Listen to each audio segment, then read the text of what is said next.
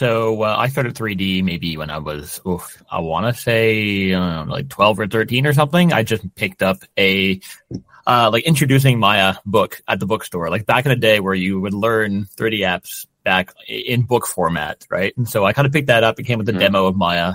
I think it was like Maya, I don't know, 8 or something at the time. And kind of, learned all the basics of 3D like that, like what a vertex is, what a polygon is, like I learned all those things that way. And I kind of took a bit of a side burner for a while. And then, after high school, I wasn't really sure what I wanted to do. And so there just so happened to be a school specializing in 3D, right in my hometown. And so I kind of signed up for that, and the rest is history. So it was something I was really excited about, really passionate about from the get-go. I got really lucky and managed to get a job like right out of school, right place, right time. And so I started my career when I was like 18 or 19. So I moved from my small town to Montreal to work in a small game studio, and worked there for a good 5 years. So my first half of my career was in games. And then after 5 years in games, I was really starting to get that itch for just more detail, getting more better looking rendered, right? So eventually, unintentionally, I kind of transitioned into film. And so the way I did that was, it just so happened that there's a studio here in Norway, in Oslo, where I'm based now. They were working on a project that needed some Unreal Engine experience. And I just so happened to be using Unreal for most of my 3D career, right? Just because game artists at the time, when you wanted to showcase your environments and your characters, you often did it in a game engine to showcase that in your portfolio.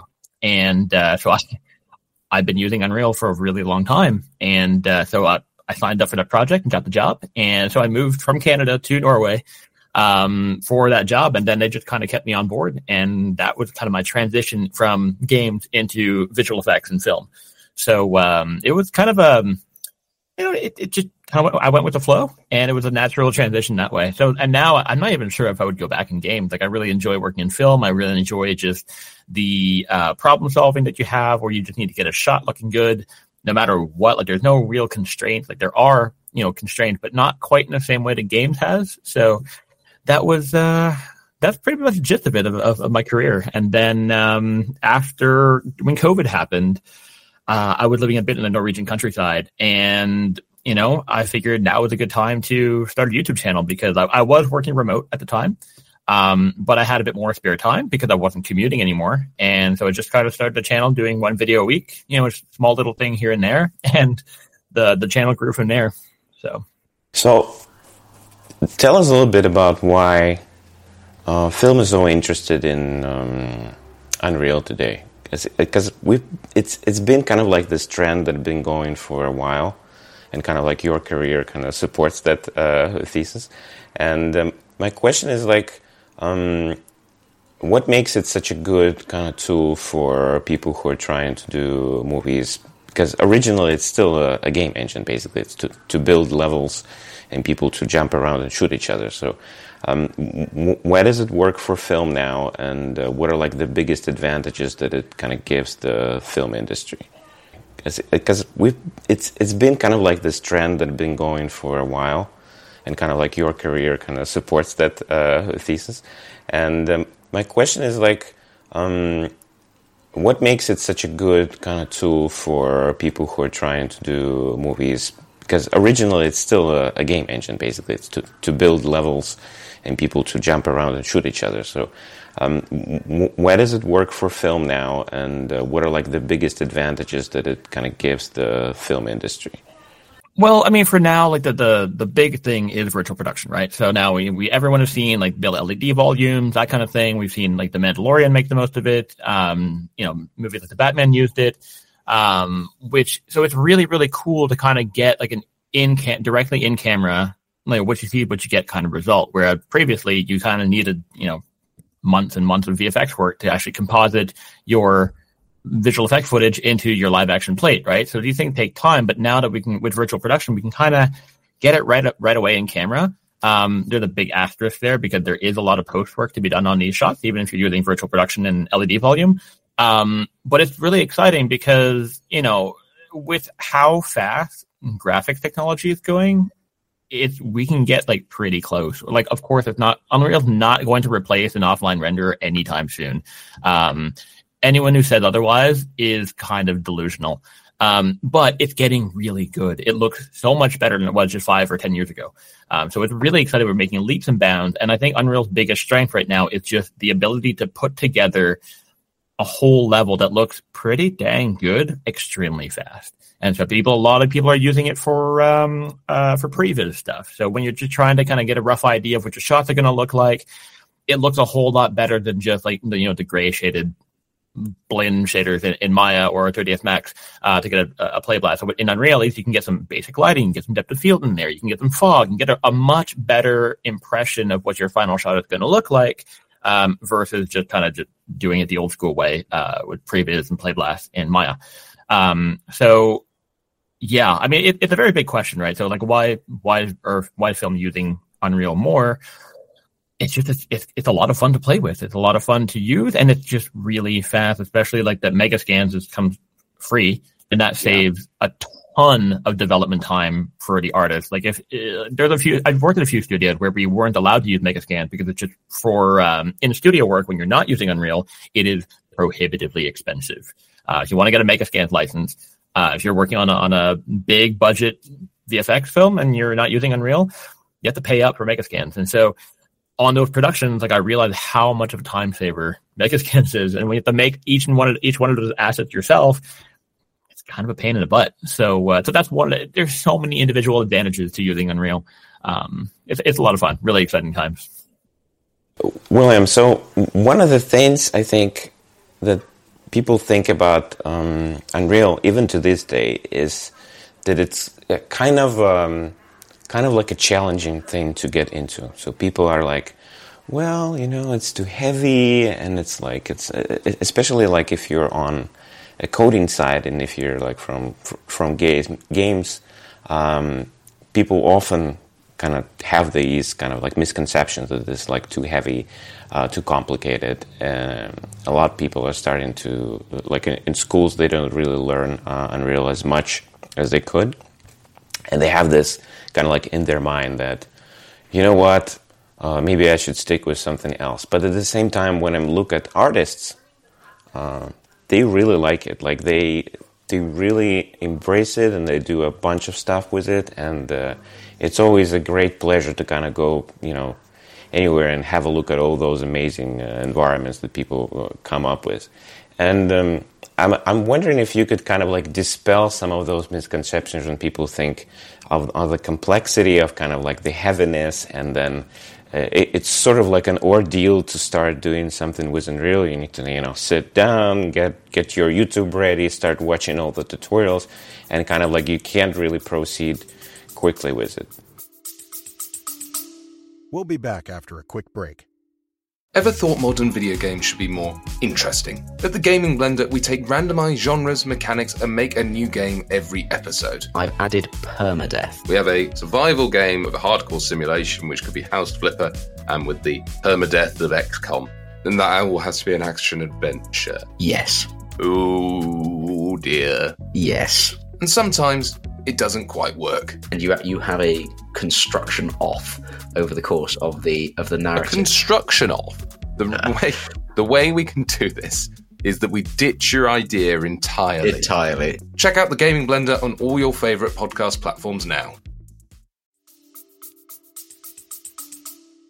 I think that the answer to that question is kind of twofold. Like it depends if you're going for game development or if you're doing like actual, just making some pretty looking game art, or if you are working in visual effects and film or just trying to get some really high quality final pixel offline renders done. So people coming from like Unity who want to make a game, just like actually just scripting and getting a game prototype up and running. Unreal versus Unity Unity's kind of going to win because is it C# that Unity uses? Unreal C++? I get the two mixed up all the time. And so it's a lot harder to script stuff in C++. So Unity is just a lot quicker to get your game prototype up and running. But when it comes to the art side of things, Unreal, at least in the past, Unreal has been a whole lot more artist-friendly than Unity was. So I remember back when I was learning, when I was back in school and back when I was starting my career in games, you didn't really have like a material editor in Unity. Like you had to have a coder like write a shader for you. And so like node-based editing for materials and shaders, which is non-existent in Unity. You needed a third-party plugin called Shader Forge, I think, to make your own custom material. Whereas Unreal, which it just worked out of the box. So for artists, it was really easy for them to get into and just make some amazing-looking stuff, regardless like whether or not they wanted to make a game or not. If you wanted to make some good-looking game art, Unreal was the way to go. It just looked better. It was easier to get into, much more user-friendly, much more intuitive. It's very visual stuff. So that's kind of why I got into Unreal instead of Unity for the most part. But then what makes Unreal really complicated is when people come from an offline rendering background, so people who rendered in V-Ray, in Arnold, in Octane, Redshift, and then, or from a traditional visual effects pipeline and come into Unreal, they're completely confused because nothing is the same. The terminology, the nomenclature of everything is different. And then there's so many performance optimizations in Unreal. So like, your shadows at some point will fade out after an X amount of distance, which you just like, I don't care about the performance. Just give me the max quality. And there's no like really quick and easy way to toggle that. Like there are some scalability settings you can turn on, but even at max scalability settings, sometimes you still need to override those limitations with more console variables. And having to know which console variable to use is not the most user-friendly thing in the world. Like you kind of have to know what to look for, and the console variable change from one version to another. Some of them become obsolete after a while.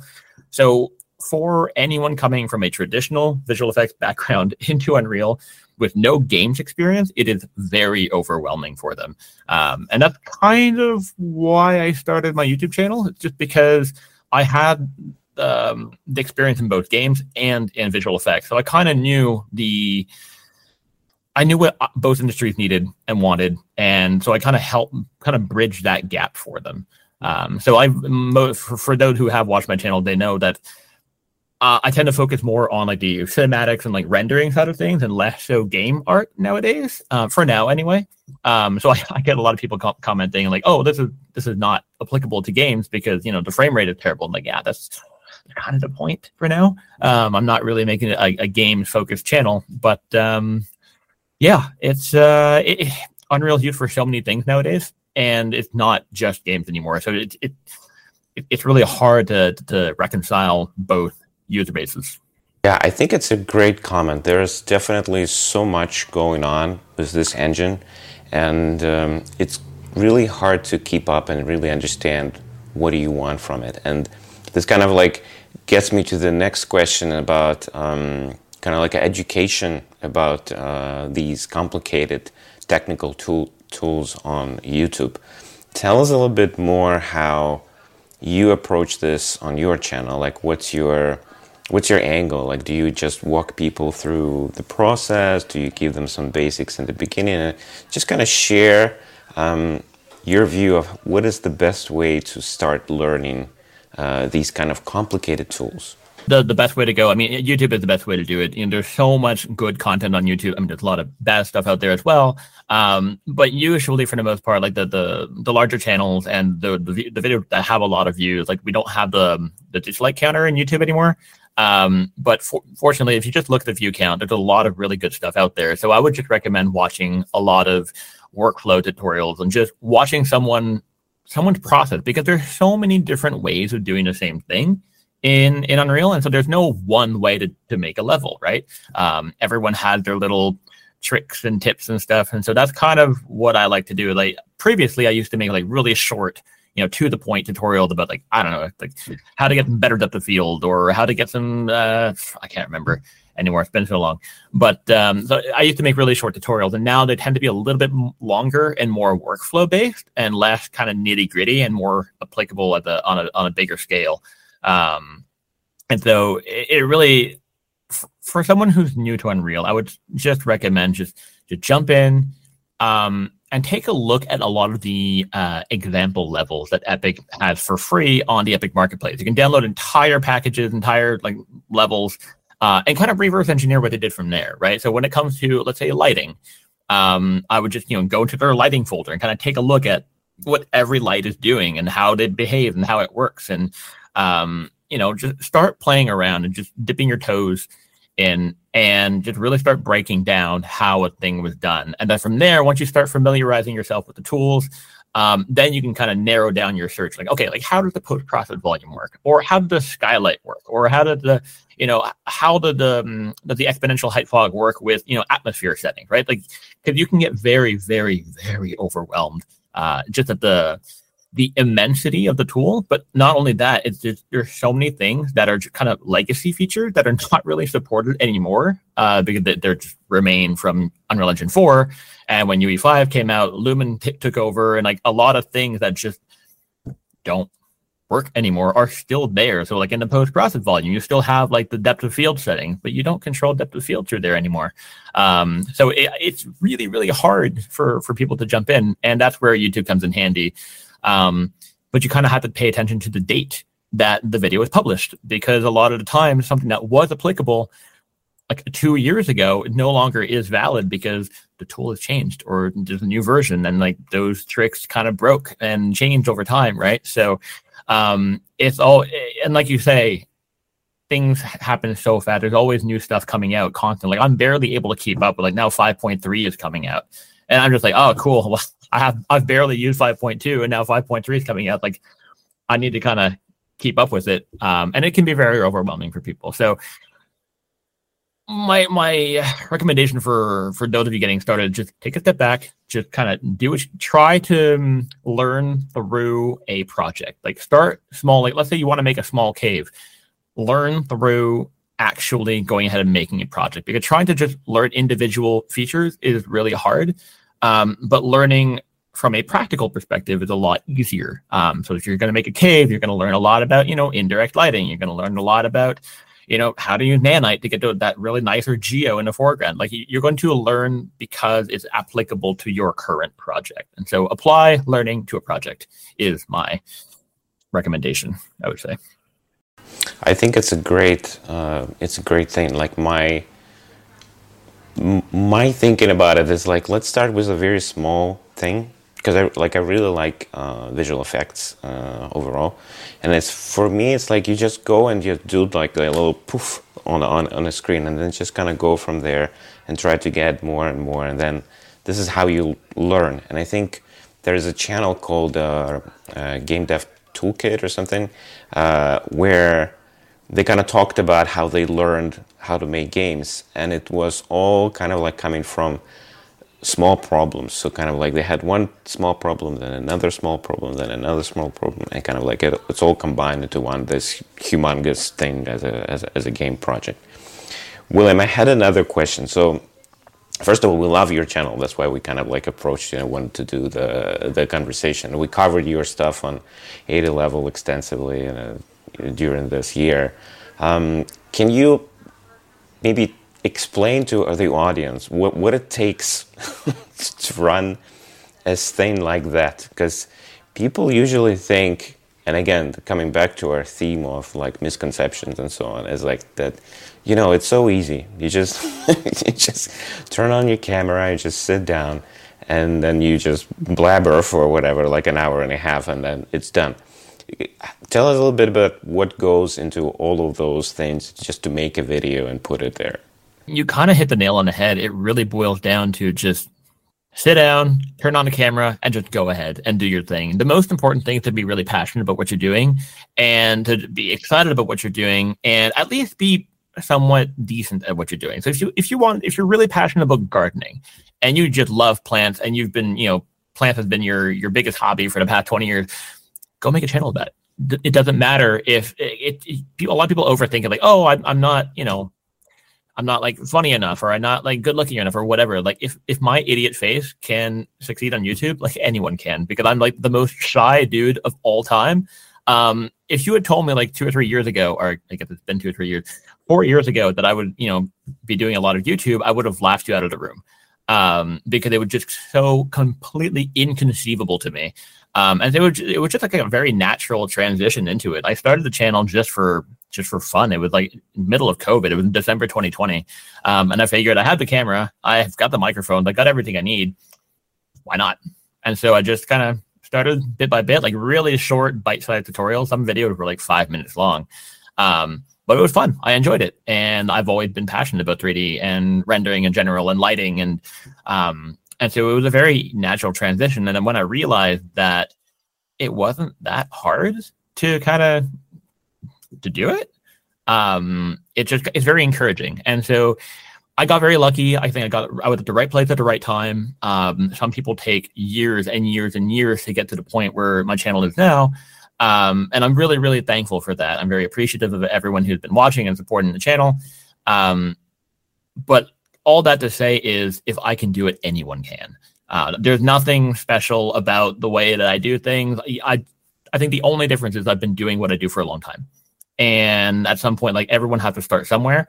But if there's something you are good at and something you're excited about, YouTube is the platform for you. Like, go ahead and do it. Just turn on that camera and you're going to cringe. It's going to be terrible. Like, the first few times you listen to yourself talking, it's just actually just cringeworthy. And you're like, oh, I really hate the sound of my voice.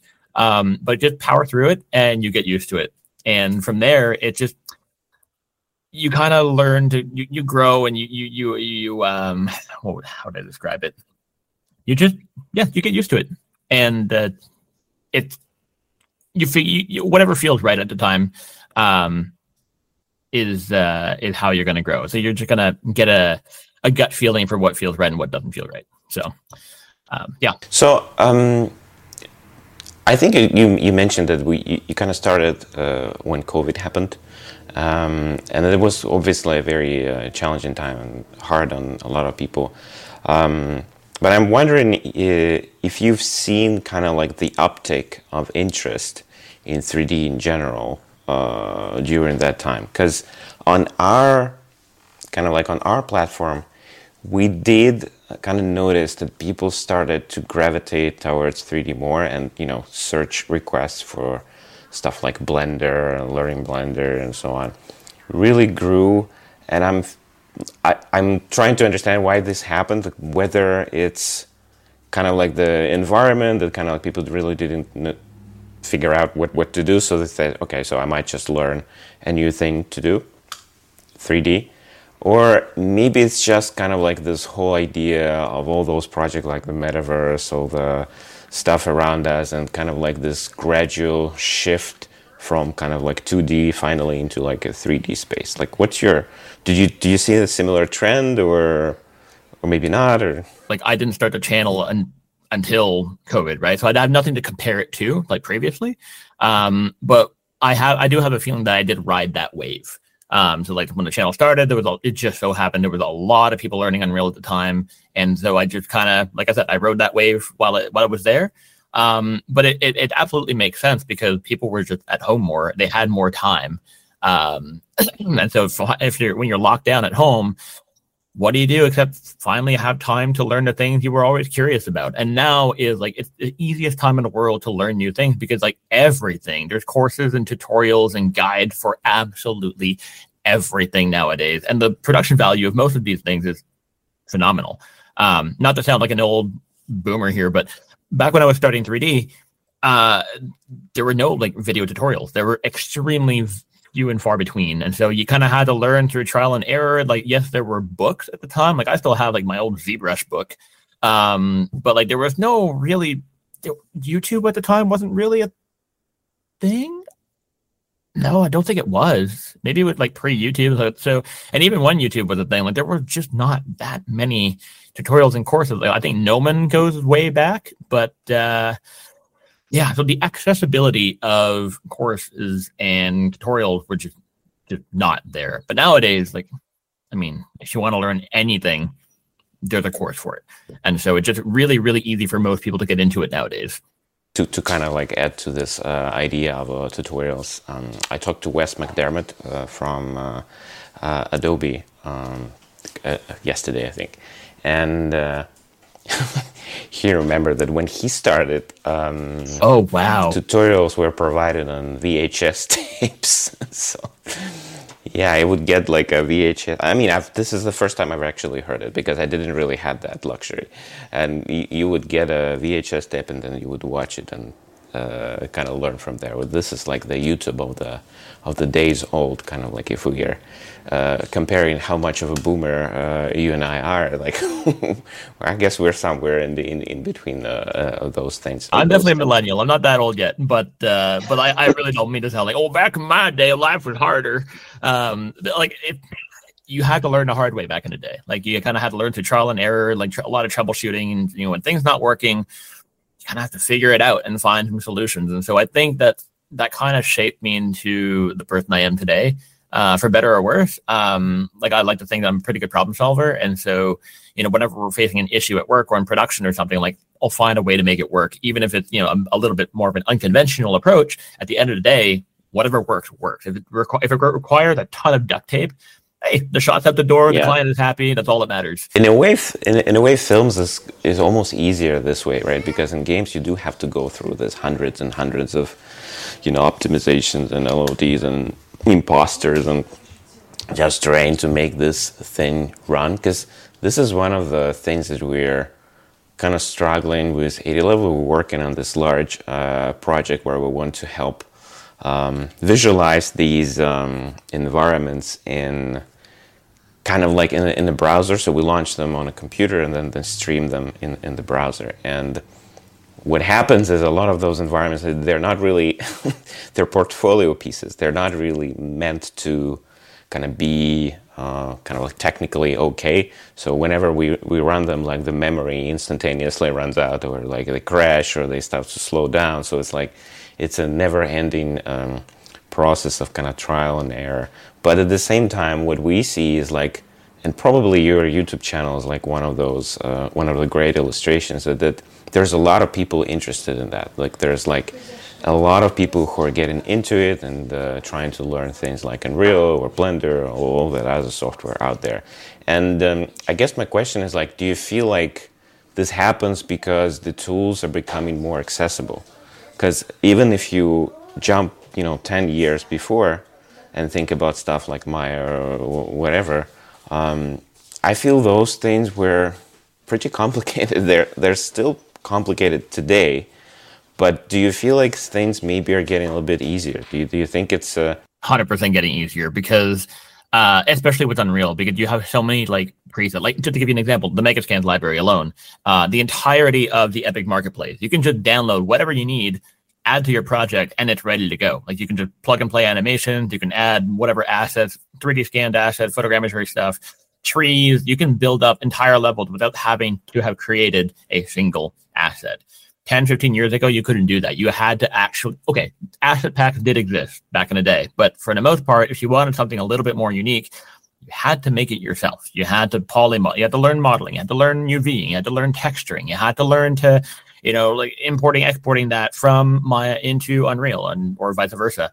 And then you just had to do the layout. Then you had to do the lighting. And the lighting back then was not, real time. Well, it was real time, but there was no ray tracing. There was no any of that indirect lighting. So you had to learn the really technical side of light map UVs. And then you had to figure out lighting and do the technical side of lighting. Like even in visual effects and film, back in the day, you had like a renderer called Mental Ray, and that was a whole other level of complexity. I learned Mental Ray in school, and it would frankly terrible. Like I really, really don't miss it. It's just, everything has gotten a lot easier with time, and so it does require, I guess, less foundational skills to kind of put things together. You can get some really good results very quickly without too much work. And that's a good thing and a bad thing, right? I think that can definitely not hamper the growth, but students might find that they're getting results that are really good, but then they run into the issue where when they run into certain problems or issues or any kind of issue run into production, they don't really know how to fix it because it's beyond the scope of understanding. So, not to sound like super old again, but like when you do struggle, you do learn a lot of things the hard way. And so that I think that helps you in the long run. But yeah, to answer your question, I do think things have gotten a lot easier nowadays, and which is a good thing too, because then more people can get into it and then be passionate about it, like we all are. So I'm not going to like gatekeep it, like, you're not a real artist because you have it easy. Not at all. Absolutely not.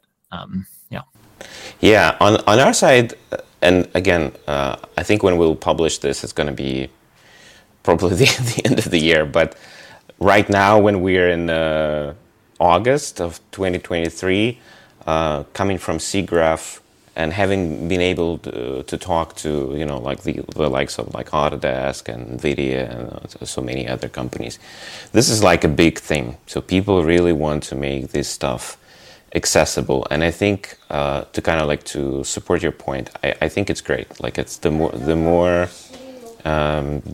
accessible those tools are, the more incredible stuff we're gonna see, in this 3D world. And maybe kind of like this guides me to the next question is, when you think about the future of this, virtual production, film, games, 3D, what do you feel like how do the next kind of 5 years look like? Do you think it's going to be, I'm just going to throw you some ideas to bounce off.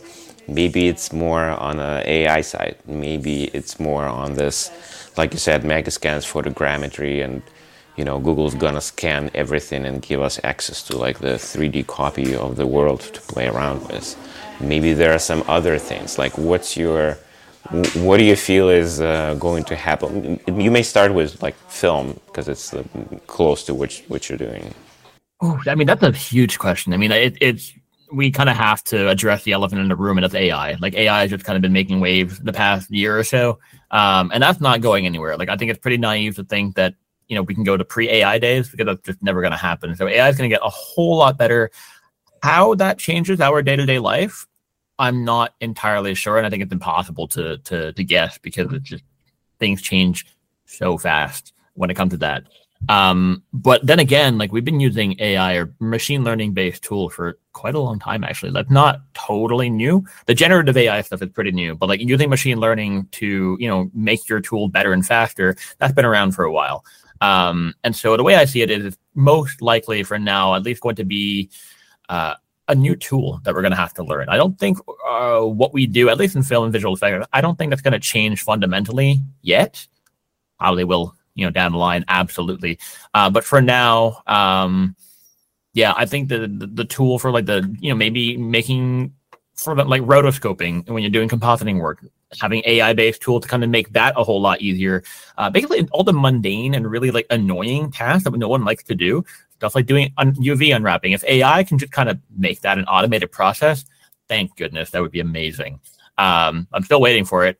But it's not around yet, but hopefully it comes. So I hope that AI makes our jobs a lot easier. But at the same time, I think that's also just going to mean we have way more work to do. So, it'll make our lives a bit easier, but we're just going to have way more on our plate because we can do more faster. So whether or not we end up happier artists is another can of worms that I'm not going to get into.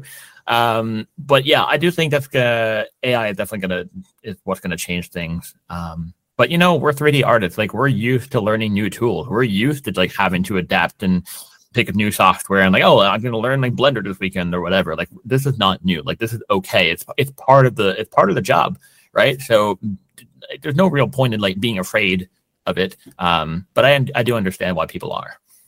Yeah, I think this is actually a great point to kind of summarize our conversation. Although it seems like every year there's some kind of a disruption in the world of 3D, and it's fascinating if you compare it to other industries, because when you look at stuff like book publishing, for example, like the greatest disruption in current history for them was the introduction of Kindle. When they kind of looked at Amazon Kindle, they're like, oh no, we're all going out of business because it holds a bunch of books and it's online and they are being sold at the same price. The price of it was lower, so it was like $10 and so on. For them, it was kind of like, and still that industry is still here. Books are still being printed, being written, and it's really hard to know like where it's going to take us and what's gonna happen. So like, I guess just like don't panic. Like it's not going to be in any one of the extremes. It's going to be like somewhere in the middle where it's going to be like pretty okay. So that's at least maybe that's my ignorant way of looking at it, but I think that's what helped me sleep at night. So there's that, but also there was one more thing at one point I wanted to make, and I can't remember. It just kind of escaped me. But yeah, that was what was it? Damn it. Anyway, continue. Sorry, it'll come back to me. No, I do think like if we think, kind of put a little bit of a cooler hat on and sleep on it, metaphorically speaking, right? You would start to understand that even now at this time, people are already adjusting. It sounds like it's this incredible, horrible thing that's gonna take away your jobs and all that other stuff, but at the same time, it is being used. There are copyright laws. People are looking into it, and I do have kind of like one comment, kind of again to support one of your points, is take the technical stuff out of it with AI. Like nobody likes doing like UVs or kind of like all those optimizations. It's such a tedious, maybe some people, but it's just kind of like, I feel like it's, if this goes away, you just see so much more creativity. It's like making Photoshop basically more accessible. Like you give this tool to people, and suddenly, you know, there's so much stuff that you can do with it. And I feel like with 3D, it's gonna be very similar. And it's a lot like cameras, right? Where like with the accessibility of really high end cameras nowadays, like everyone has a pretty dang good phone in their camera in their pocket now. Because like modern smartphones take absolutely wonderful photos. Did that make everyone a photographer? Absolutely not. So you're still going to have, like, there's still a place for like good photographers who are using proper hardware for it. And so just because something is more accessible doesn't mean it necessarily waters down the professional usage of it. So yeah, I think it's like, it's making waves. It's new, it's disruptive. And so of course, like naturally people are kind of freaking out. But, you know, like anything in life, it's probably going to be fine. Like, we're just going to adapt. Like, right now it's kind of the Wild West because there's no real laws around it yet. Like, there's no ethical laws involved, or we don't really know, things where, like, with the generative stuff, we don't know where that data set came from. It's an ethically sourced data set. Who knows, right? So, like, until that kind of calms down a little bit, I think it's definitely, things are going to keep changing until there's some... what's the word? Until the legality of things kind of comes into place. Because now, like you said, I don't think you can copyright AI art. And so if you use it for production work, do you actually own that work? I guess maybe not. Yeah, I mean, who knows? William, but kind of like in this times of uncertainty and not figuring out what to do next, can you give our listeners, readers, and viewers advice? So let's say I'm just starting out in games, or I'm just starting out in 3D, and I want to build something nice. Like, apart from your wonderful channel, what other sources are there to start? Like, do you think people should go to school? Do you think the basics are important? Do you feel like you could start with certain software? What are like the maybe 3 to 5 things that you feel are kind of a good way to start? That's a really good question. When it comes to school, I'm very reluctant to give an answer on that, mostly because, like, yes, I did go to school to learn 3D, but the school I went to was absolutely terrible. It was a really, really bad school to the point where, like, it got sued and went bankrupt. It was not great. It was the kind of school that would hire its own students to teach next semester. So you can imagine, like, the incestual nature of that process was not very good. So should I have saved that money instead and just kind of worked from home and to kind of learn through, trial and error? That depends on how disciplined you are. I think there are definitely benefits to going to school and learning stuff, mostly because of the networking you make, the contacts, but also like having peers around you kind of doing the same thing pushes you in a way that just being at home in your mom's basement learning stuff is not going to help you, right? So there are definitely pros and cons to doing both. It's not my place to say whether or not someone should or shouldn't go to school. What worked for me was definitely going to school, even if it was a terrible one. It got me at the right place and where I needed to be when I need to be there. But I would say that also 95% of what I know is I'm self-taught for the most part. So I learned the core basics in school, and the rest is just kind of learned on my own and on the job. So if you have, here's the thing, the biggest difference is if you have the chance to get a job instead of going to school, go get a job in the industry, because that is how you're going to learn. You're going to learn at an exponential rate, so much faster than if you go to school. Of course, it's hard to get a job if you never went to school and you don't know anything. But case in point, like if you can't get the foot in the door, if you get that opportunity, just grab that opportunity and hang on to it with your dear life, because that is definitely the best way to learn. It's on the job for sure. For those of you who are getting started and you don't really know where to start, look around and see if there's any workshops or schools in your area. And if there aren't, YouTube is a great opportunity for that. And so there's lots of really good free content. Now, whether or not the stuff you learn on YouTube is good enough to get you a job depends on you. It really depends on whether or not you have the eye for detail. Like, for example, like we've hired artists in film and visual effects where they might not be the best artists, but they had from a technical perspective, but they had the eye. We could tell that they had a good eye for detail, and that is the key here. It doesn't matter so much which software you use or which one you pick. You can learn the tools. Anyone can learn the new tool. Like, I didn't even know Maya when I started in visual effects. In the studio that I was working at, they were Maya users. I came from a 3ds Max background. But that's fine. That's not a problem, because you can learn that in about a week.